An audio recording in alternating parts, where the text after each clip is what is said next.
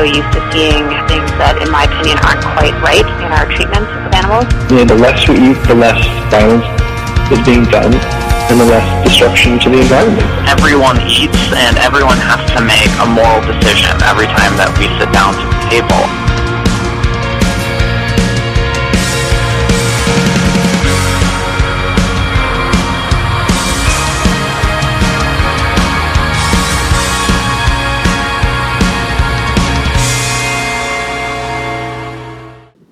Welcome to Animal Voices, Western Canada's only radio program dedicated to animal advocacy and compassionate living. This is 100.5 FM CFRO Vancouver Co-op Radio on unceded and ancestral Musqueam, Squamish, and Tsleil-Waututh territories in so-called Vancouver, British Columbia. Today is Friday, September 18th, 2020, and I'm your host, Leah. On this week's episode, we will start out with a short interview with Linda Bacher of Wildlife Rescue in Burnaby. Linda speaks to the current wildfires in the Pacific Northwest and the challenges they present to free-living animals who are being displaced from their homes. This will be followed by an audio recording from YouTuber Mexi on chilling climate change scenarios and how eating plants can help. Lastly, our featured guest, Ren Hurst. Ren spent nearly 20 years carving out a successful career in the professional horse world before a radical shift in awareness caused her to change everything. She left behind everything she knew and created a sanctuary for the animals in her care, wrote a book about the experience, and continues to explore the depths of what she's uncovered about domestication and trauma. She's joining us today to speak to honoring the consent of other animals and her journey in breaking down these patterns of domestication in both herself and in her relationships with others.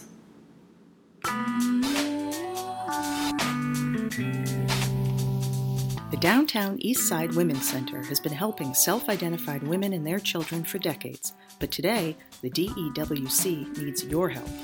Due to the COVID-19 crisis, the center has had to cancel its annual in-person fundraisers, depriving the center of crucial financial resources. Services such as hot meals, clothing, showers, and secure mailboxes are now in jeopardy. To find out how you can help the Downtown Eastside Women's Center, please visit their website at dewc.ca. That's dewc.ca.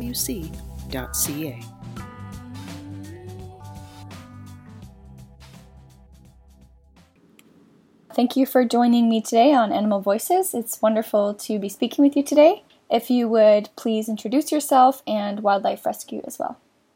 Hi, thanks for having me on. My name is Linda Bacher. I'm a co-executive director at the Wildlife Rescue Association of BC. We are located in Burnaby, where we run a wildlife rehabilitation center.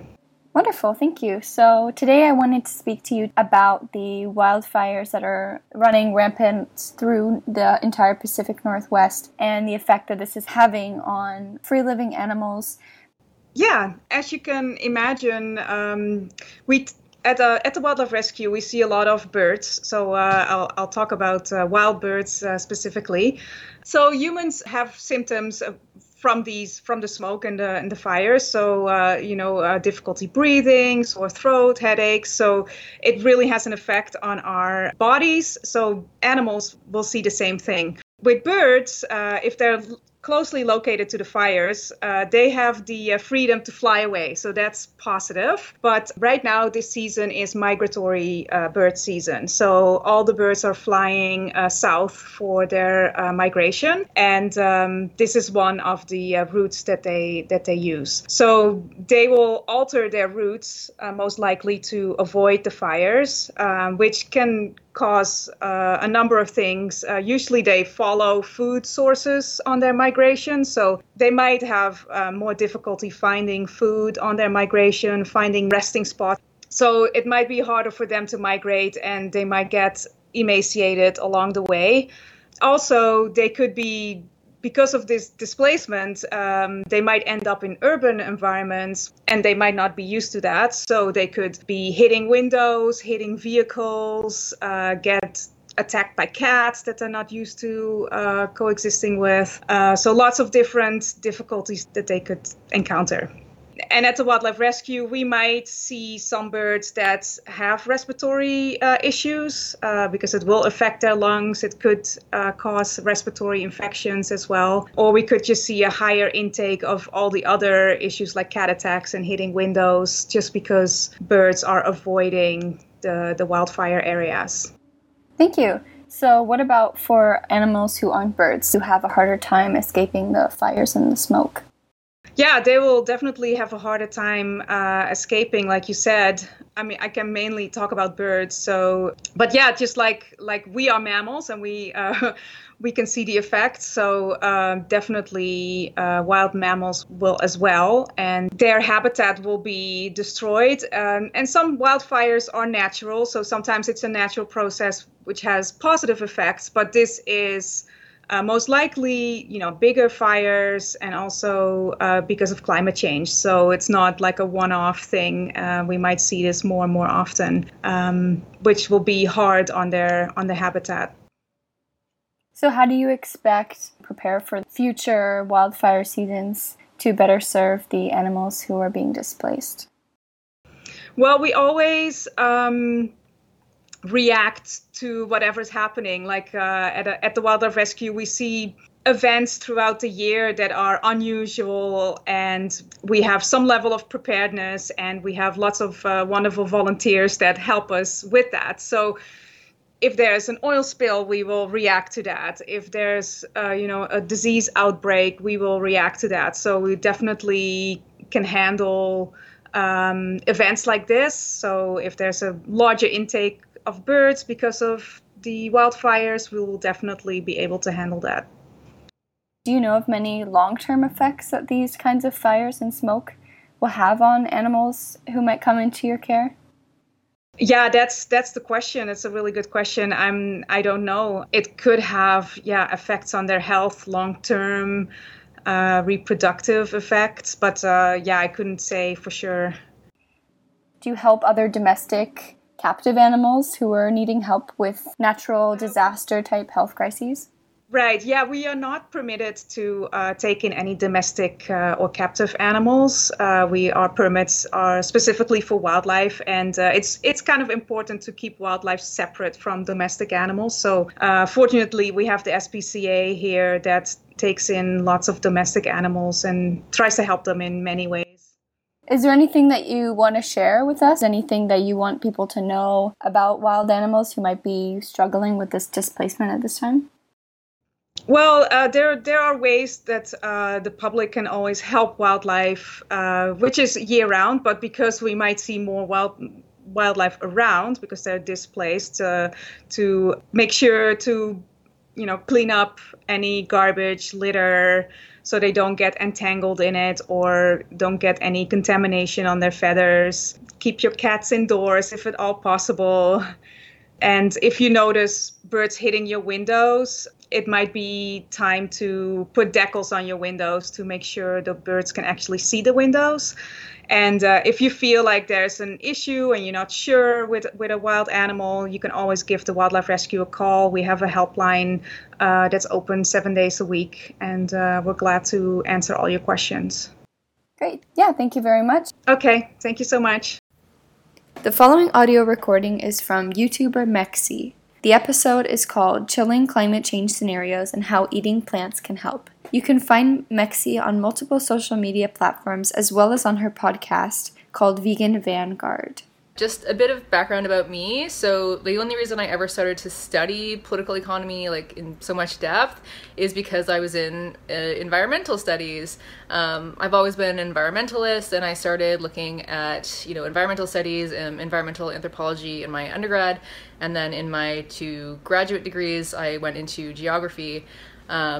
But you realize very quickly that you can't study or you can't understand or talk about environmental crises or environmental change without looking at political economy. You can't disentangle what's happening with the environment with political economy. So yeah, I guess in geography I study, grounded examples of neoliberal policies being put into action in different communities. So looking at the socio-environmental and economic and political impacts of these policies. So I've made another video called Capitalism and the Environment, and I'll link it below, so please do check that out if you're like wondering where I stand on all of that. But today I'm not going to talk so much about the political economic causes and actually just look at like physically what is happening out there, like what is actually going on with the climate and how is it going to impact all of us. But diving in, before we look at some of the actual scenarios, there's like a few important things to note to kind of understand what's going on out there. So number one is the latent warming effect, and that's the fact that like everything that we pump up into the air, like all the greenhouse gases, we won't feel the full effect of all of that warming for quite some time. So it could be decades before we actually feel the full effect of all the gases that we have put up there right now. This table shows like the relative warming potential of the different greenhouse gases, and you'll see that like CO2 is actually quite low on the list. So the reason that we care about CO2 the most is because that's the gas that we're pumping out at the greatest volumes. So that's the one that's like most significant in terms of climate change. But other gases like methane and nitrous oxide are very significant in the sense that their potential for warming is so much greater. So 25 times for methane, which is important to note. So keep that in your mind for later in this discussion. And the second important thing to note is the fact that there are several positive feedback loops that can actually accelerate climate change and potentially make it self-sustaining. Glaciers melting is an example of a positive feedback loop, because glaciers are basically anything, like any surface that's light or like white basically, or just certain surfaces. They have a very high albedo, and what that means is that they reflect a lot of the sun's rays back out into the atmosphere, and so less is being trapped down at the Earth's surface. But as they melt and melt, they lose that albedo effect, and so more heat is trapped down at the surface of the Earth, which contributes to more melting of the glaciers, which contributes to less of this albedo, and so on and so on and so forth, right? So you can see that it's just like a self-perpetuating cycle, and that's what a positive feedback loop means. Another one is the melting permafrost, and this is a really alarming positive feedback loop because it releases methane, and as we just saw, methane is a 25 times stronger greenhouse gas than CO2. So you've probably or maybe heard that like there's kind of like this scientific consensus globally that we should keep our warming under 2 degrees Celsius by 2100 to avoid, some of the more catastrophic potential impacts of climate change. And I mean, like, some areas are already being hit really hard, and like there are some places where there are already a lot of environmental refugees, and there are some like low island states like Tuvalu and the Maldives that are at risk of going underwater completely very soon. And so they're trying to think of like exit strategies and like where can we go to become a state within a state somewhere else. Like it's really messed up. So because of this latent warming and because of these positive feedback loops, our reductions have to be significant and fast, like very, very fast. And when I say significant, like they're saying like to stabilize greenhouse gas levels at like a safe level, and it's not even agreed what a safe level is. Like right now we've already blown past 400 parts per million, which is like a big milestone, and a lot of people obviously are saying that we should be keeping it to 350. There's like a whole 350.org movement. Now they're saying like, well, maybe we can try for 550. But anyway, in order to stabilize at like safe levels, industrialized nations would have to cut their emissions like up to 90% by 2100, or like pretty much just cut them off right now. Just stop, right? People are saying that like, okay, from what we've already put up there, like the latent warming plus like positive feedback or whatever, we're on course to go up to like 4 degrees Celsius. Actually, people are saying up to 6 degrees Celsius, which would just be like, okay, forget it. Like, just if it's 6 degrees, like, forget it. Like, forget the world. Yeah, they're saying, okay, 2 degrees is possible. And of course, scientists are like, they don't want to sound alarmist, like, they don't want to be cut out of the conversation. So it's like 2 degrees is possible if we made like significant change right now. But even like everything we've already done so far could still push us to 4 degrees Celsius.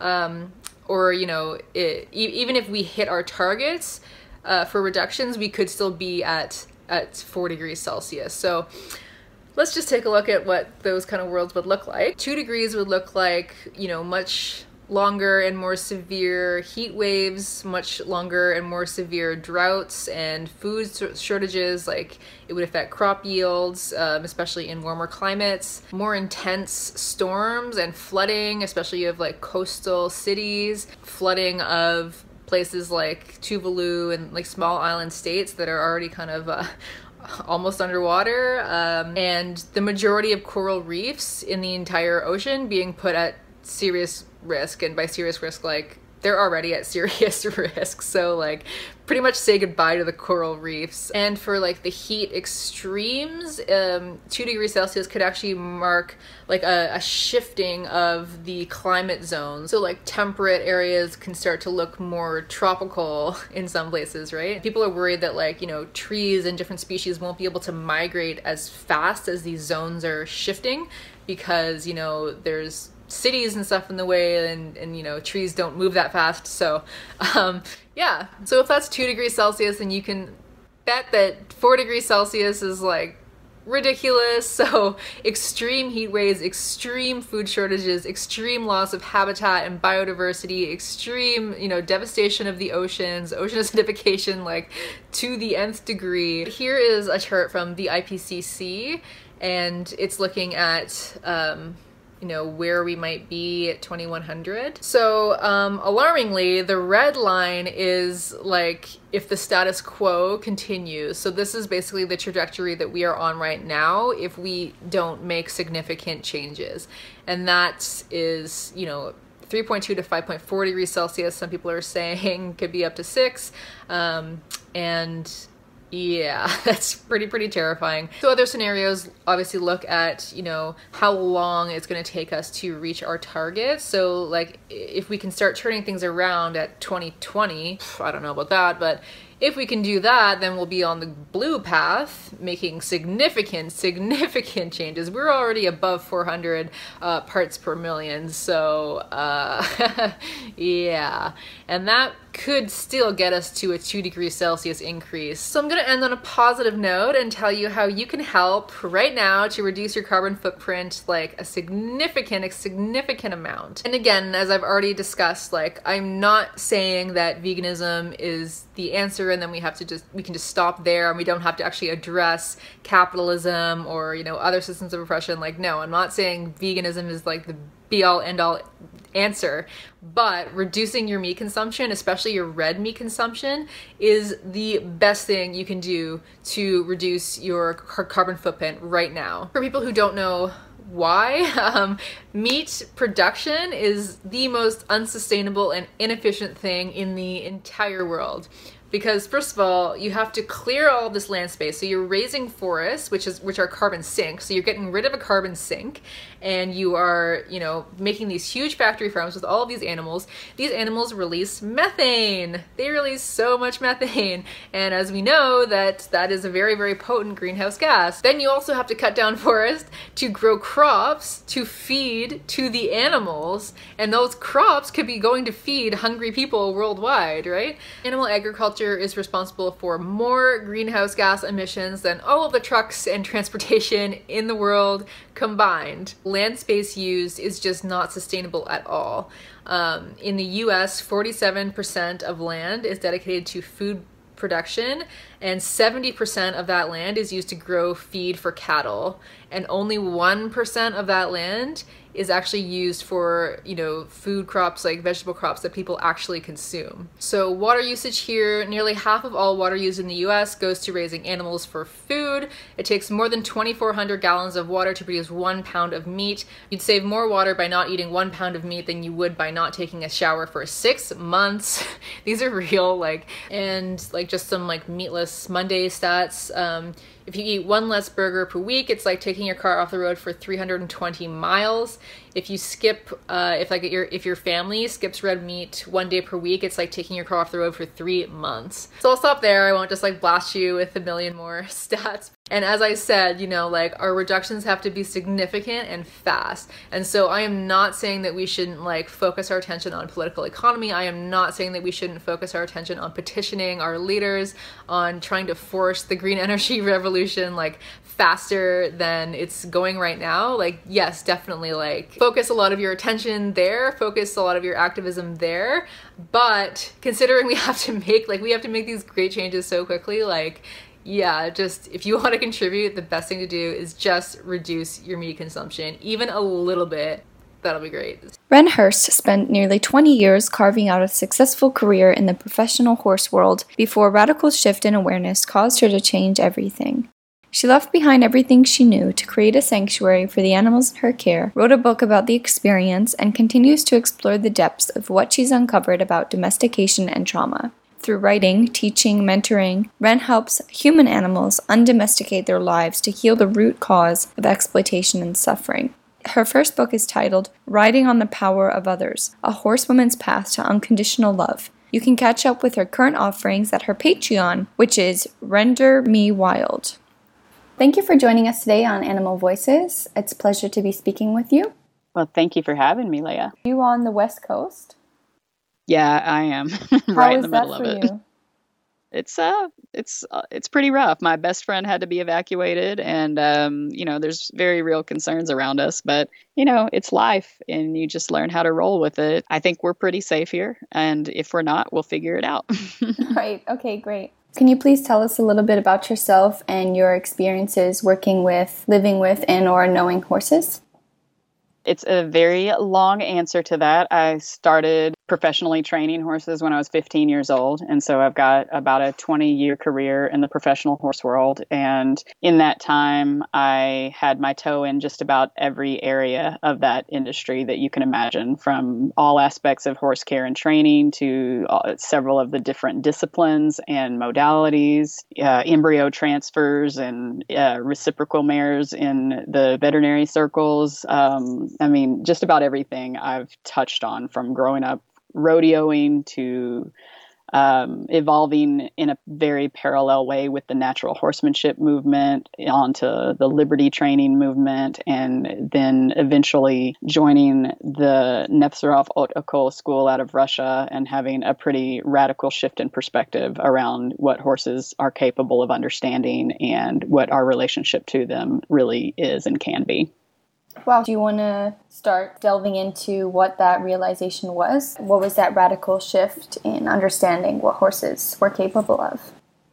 Well, it's pretty multifaceted, but what it boils down to is the school that I ended up in had a very radical approach to how to engage the horse, in that no conditioning or training was involved. It was completely relationship-based without any means of manipulation or bribery outside of the container that you're the horse's guardian, the horse is in your care. Obviously, there is some influence that comes with that, but the primary thing we were taught in that school was how to recognize the subtlest no or the subtlest resistance from the horse, and to honor that completely at all times in the education environment. And when you remove force and control and manipulation from the teaching dynamic, you get a pupil who is incredibly aware and able to communicate in ways that just aren't widely understood, that animals are capable of. We were taught very practical, obvious things to look at on the surface, but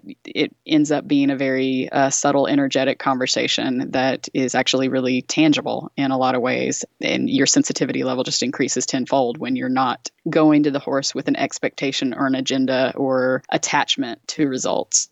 We taught the horses all sorts of things. They were self-motivated, though. So if the horse wasn't interested in it, we left it alone, but came up with all sorts of things to see what they did like to engage in and what was interesting for them, with a primary role of their health and well-being and physical, wellness being the primary concern. So there was a really strong focus on anatomy and physiology and making sure that the horse was never asked to do anything that wasn't natural to their body or good for their body. But in terms of mental education, we taught them colors and shapes and different activities. There are some students that have taught their horses how to read, and I use the word loosely, but the horses can answer using placards with letters on them. And the way that we approached it was the same way you would approach a young child. And through that investigation and those experiences, my whole reality around what a horse is capable of was completely shattered. I taught my stallion that I was working with at the time how to differentiate between 3 different colors in less than 15 minutes with no positive reinforcement. So keep in mind, there's no treat giving involved in any of this education. It's very much disciplined in a way that you show up as the teacher. If the horse is engaged and wants to learn, then we follow the path as long as the horse is interested, and then we stop whenever the horse disengages. And so there was no system of reward or punishment. It was very much intrinsically motivated by what brought the horse to life and what the horse was interested in. And our primary role was to take care of them, make sure they were safe, and give them a clean environment in which to expand. Wow, that's so interesting. So the goal, you're saying then, to the education with the horse is just to engage them in a way that is fulfilling for them? Yes. So what other kinds of education do you do with horses now? I don't. Oh. Yeah. Once you go far enough down this path, you realize there is a much deeper conversation that needs to be had about our relationship to captive dependent animals. And so, no, once I realized what was possible, and it totally shattered my reality, changed my life. I had other things going on way outside of the school that were also a part of why I changed, especially my own investigations into the true nature of love and what it is and what our responsibility is there. But no, I completely have lost interest in every capacity in needing to do those kinds of things with horses. And so today I just have, all the horses that were from my past are still in my care. I have created and offer sanctuary to them. I care for them. We have deep, meaningful relationships, but they live a pretty natural existence and hang out with their own friends and have their own lives and things to do. And, I still think there's a lot of value in what I learned in that school for people that have a very different circumstance than mine. But I have sacrificed a lot to be able to provide a much more natural world for these animals to play in. And so there's no real need to teach them those kinds of things. So what are other ways that you provide them rich and fulfilling lives? How do you... Well, I don't have to do much at all because I provide them an enormous amount of land to explore, and they have a large herd that they live in. They have all sorts of their own, dynamics and relationships that they're really fulfilled in. They play with each other. I care for them on a daily basis, and they know that they can come to me if they need me, but I don't actually need to do a whole lot with them or for them unless it's necessary or needed in a caretaking sense. So you wrote a book called Riding on the Power of Others, A Horsewoman's Path to Unconditional Love. And you also speak to honoring the consent of horses. Can you tell us about how that relates to the harmful ways in which horses are used in our societies, whether for entertainment or work? Well, consent is a big topic. A captive dependent cannot offer consent for their use. And so, and as a result of the nature of their dependency, we don't need consent to take care of those that depend on us for their care, because they are literally an extension of us through their dependency. So if I need to take care of an animal, I don't need them to give me permission. That's my job as their caretaker. Anything above and beyond caretaking and their basic needs, they aren't in a position to offer consent due to the power dynamic in the relationship for the very same reasons that human children can't offer consent for those things. And so there is no concept of consent for things that we want to do with animals. And I think people are very confused about that because no one's really looking at the power dynamics between somebody in a state of permanent captive dependency and the guardianship and the responsibility that comes with that. To love somebody that's dependent on you is not to use them in any way, shape, or form. And when we get really serious about looking at that, then we question, well, what is domestication and how is that ever going to be in alignment with love? But people tend to think of domestication as biology when it's really the relationship we have to animals. And in the absence of exploitation, domestication isn't a harmful thing, but what it does lead to is an emotional maturation in the caregiver that creates no longer having a desire to create permanent captive dependency in others. And so the concept of consent, a lot of people use that as an excuse to take advantage of somebody's dependency, in that, if I form a loving, trusting bond with an animal in my care and they say yes to something like being ridden or whatever the case may be, then it's like I can use that as an excuse to take advantage of the fact that they depend on me. But our influence over them as caregivers is enormous. And so that consent piece is actually null and void when it comes to anything that we want to do that would be taking advantage of their position in our lives. And so that's a huge can of worms to open, but that's kind of how I approach consent. It's like we're not looking for the yes, we're looking for the no, so that we can honor and respect those in our care and give them the safest, most emotionally clean environment in which to live. You are listening to Animal Voices on Vancouver's Co-op Radio 100.5 FM CFRO, 100% listener-sponsored radio broadcasting live from the east side on unceded Coast Salish territories.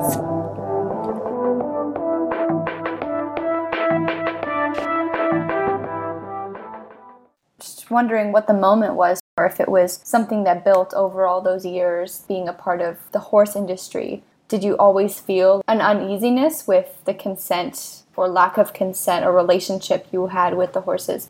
It was a process. I definitely did not grow up with an unease. I grew up from a pretty rough childhood and where a lot of trauma was present. And my relationship to horses was a way for me to cover that up and use it as a Band-Aid. And so I had shut myself off to a lot of the sensitivity that makes that clear. And as a natural result of me being somebody who strives to be, good at the things that I do and be knowledgeable in the areas that I'm engaged in, as I learned more and did more, I just started questioning things more and more. And that started with, putting shoes on horses or using bits in their mouths. As I needed less and less equipment, more and more became less true in that industry. And there was a culminating moment I was already in the school that I mentioned, and I was working with this untrained stallion. And I had also just gone through a really hard heartbreak in my personal life, and one that I really was having a hard time understanding because I really thought that I really loved this person. And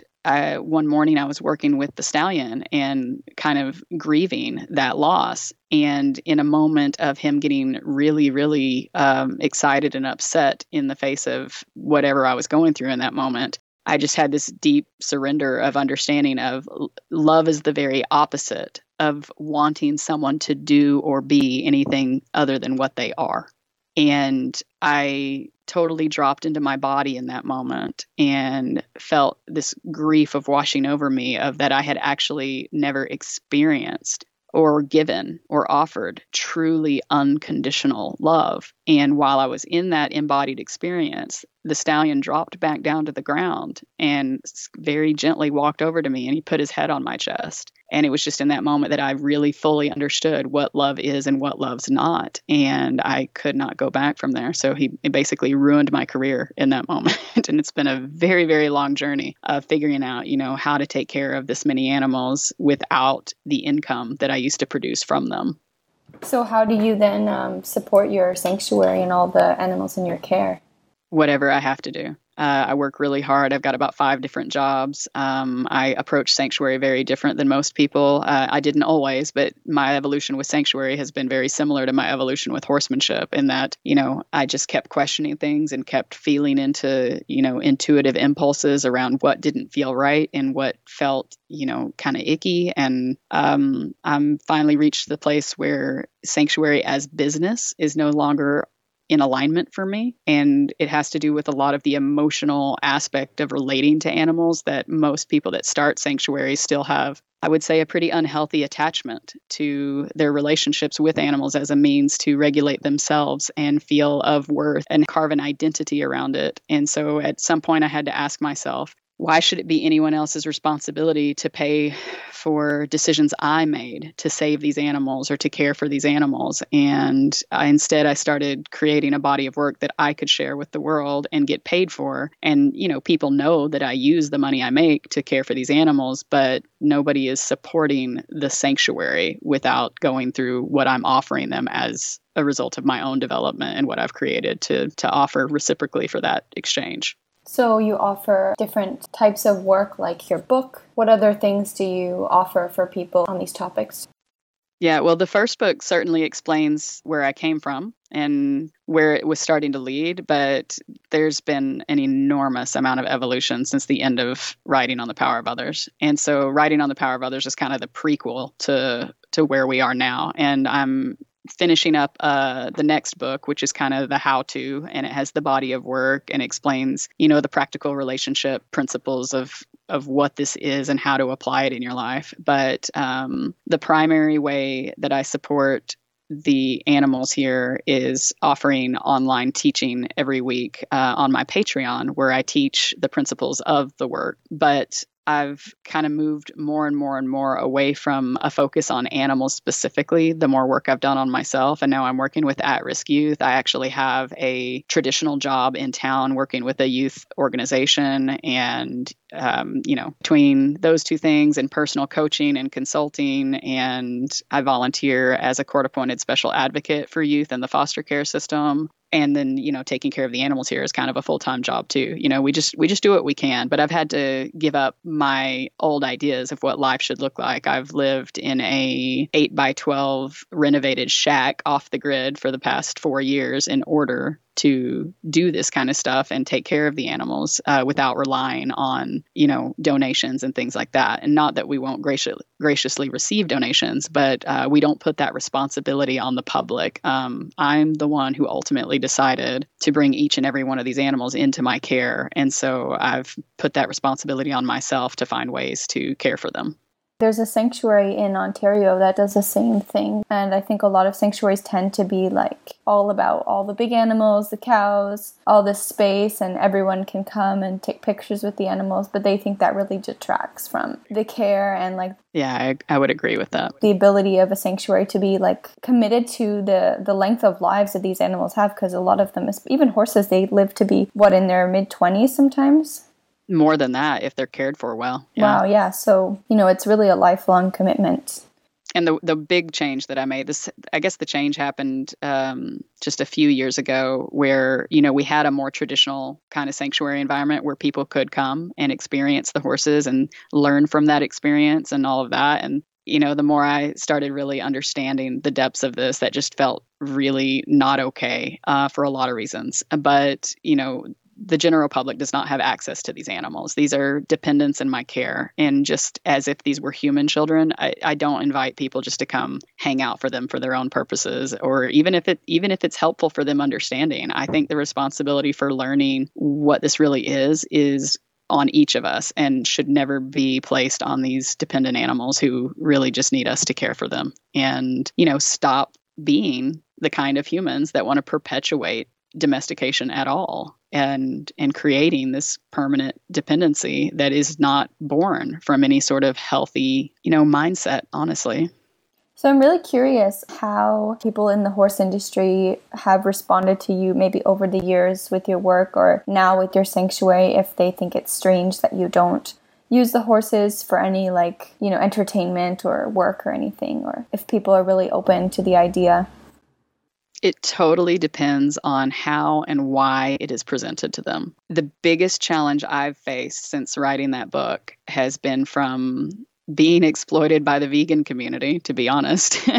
So a lot of activists will take my name or my work, and because they don't know anything about horses, and then they will use it to attack people. And, then those people will come at me in a really aggressive way. And then I have to field that, and which is really difficult because, I'm not really in a position of any privilege out here. We're struggling just to get by. And we have been for a long time because I gave up everything. So when it's done that way, it's really painful on both ends. But when it's me presenting it, if people actually read my book, it so strongly says that our job is not to go and change other people's perspective. It is to inspire change by embodying what that change is. And that's not from a place of right and wrong. It's from a place of integrity. And inspiration is a natural result of integrity. But when you come at people and you tell them they're wrong or they should change their behavior, and you have no understanding about trauma or understanding what trauma is, or the fact that you can't just force somebody to change who has trauma, which is everyone on the planet, because what we're dealing with is trauma as a nature of our own domestication, perpetuated by the domestication of others. And so it completely depends on how it's approached. If I love people and embrace them where they're at with no agenda or expectation for them to be different, then I find a lot of open-ended conversations can go around this. And especially if, a connection is really formed, that really makes people super open to ideas. But I don't ever approach people trying to tell them, this is what I do, this is what you should do, this is the way the world should be. It's more like an invitation of, I'm available if you want to explore this. But yeah, it's been a really challenging thing to have come into veganism from this understanding of connection and relationship, just to have my story and my work be met with people who are projecting their suffering onto others and causing a lot of divisiveness and conflict. But yeah, I've experienced it all. I mean, some people think it's totally insane. People think it's weird. And then I receive emails almost daily from all over the world of people who completely resonated with it, saw the truth in it, saw the similarities in their own path, and ended up, kind of doing the same thing I did. So it's all across the board, but the motivation behind our actions really matters and really makes a difference with how it impacts people. I hadn't heard of your work when I was still involved with horses in an exploitative way. I had been riding them and working at barns for years as like a teen. And for me, I had gone vegan and I was not eating animals anymore. I remember putting the bit in someone's mouth, and they were just like, their neck, when they just do that thing with like their neck is super high. Sure. And I was just like, why am I doing this? Like, it just felt in that moment, it was just like why had that never felt wrong to me?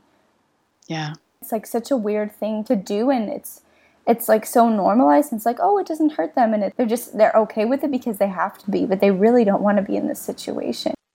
What you just said, we could apply to so many of us. I mean, and just the way we are in the world. And I meet women especially all the time that have expressed their fear around horses, and they've been, influenced and conditioned to push through that fear and do it anyway and ride the horse anyway, when that fear is almost always intuition that this doesn't feel right to be doing in my body. Our entire society and culture is designed to move people out of the relationship with their body so that, we can be manipulated and controlled to, purchase and spend and do all the things that take us out of our, natural inner guidance of intuition and instinct. And so the work I do now just really helps people get back to that so that you're not having to listen to what other people are saying. You know what is true for you.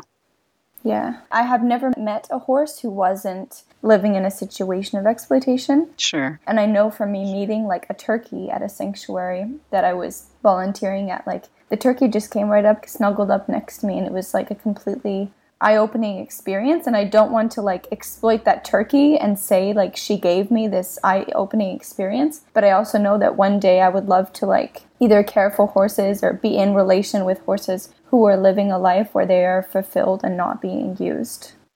Yeah. And it's a super inspiring experience for sure. And I mean, I used to use that experience to fund my sanctuary. And what this ultimately leads to is learning how to be in our bodies, be with our emotional processes, allow trauma to be resolved in the body. And then the more work you do on that front in yourself, the less desire we have to seek that out in those temporary connective ways. It's like I try to tell people a lot of my work is very wilderness based. I spend an enormous amount of time out in the wilderness and engaging with wild animals. And if you want to know what it's like to experience an animal that is fully free of exploitation, it's learn how to connect with, the squirrels or the birds in your backyard without using food, without using any means of, coercion or manipulation or abuses of power. And then you'll find a taste of what that is inside of you But it's a catch-22 with getting to interact with horses like this. The more you interact with horses like this, the more you fully understand that they shouldn't be captive to begin with.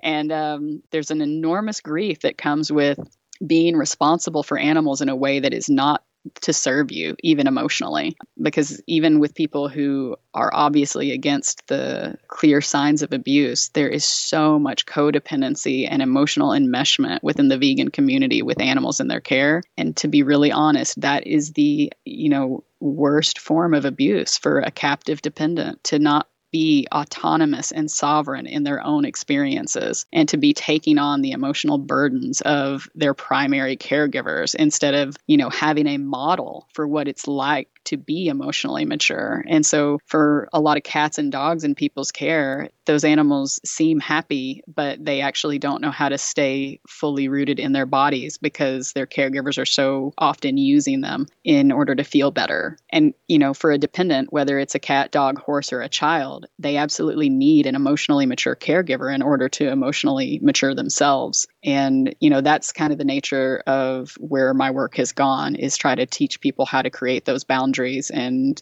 heal that in themselves. I believe it's a human sickness. We have a species that is not emotionally healthy enough to not want to create that exploitative environment and take advantage of somebody's, dependency on us. It's in the nature and the quality and in the motivation behind our interactions with them. Because the only absolute truth I've discovered on this path is that in each moment we're in relationship to anyone or anything. We're either coming from a place of love or we're coming from a place of fear. And fear is what results in exploitation. And so when you've got a cat, it's about having boundaries and making sure that you're available and healthy in your own self and in your own body to provide a present, loving, attentive space where you're self-aware and understanding that the cat is not here to make you feel okay about yourself in the world on any level. The cat is here because we created the cat, and now the cat needs to be cared for. And there's a huge responsibility that comes from that. And most of us were not raised by conscious enough parents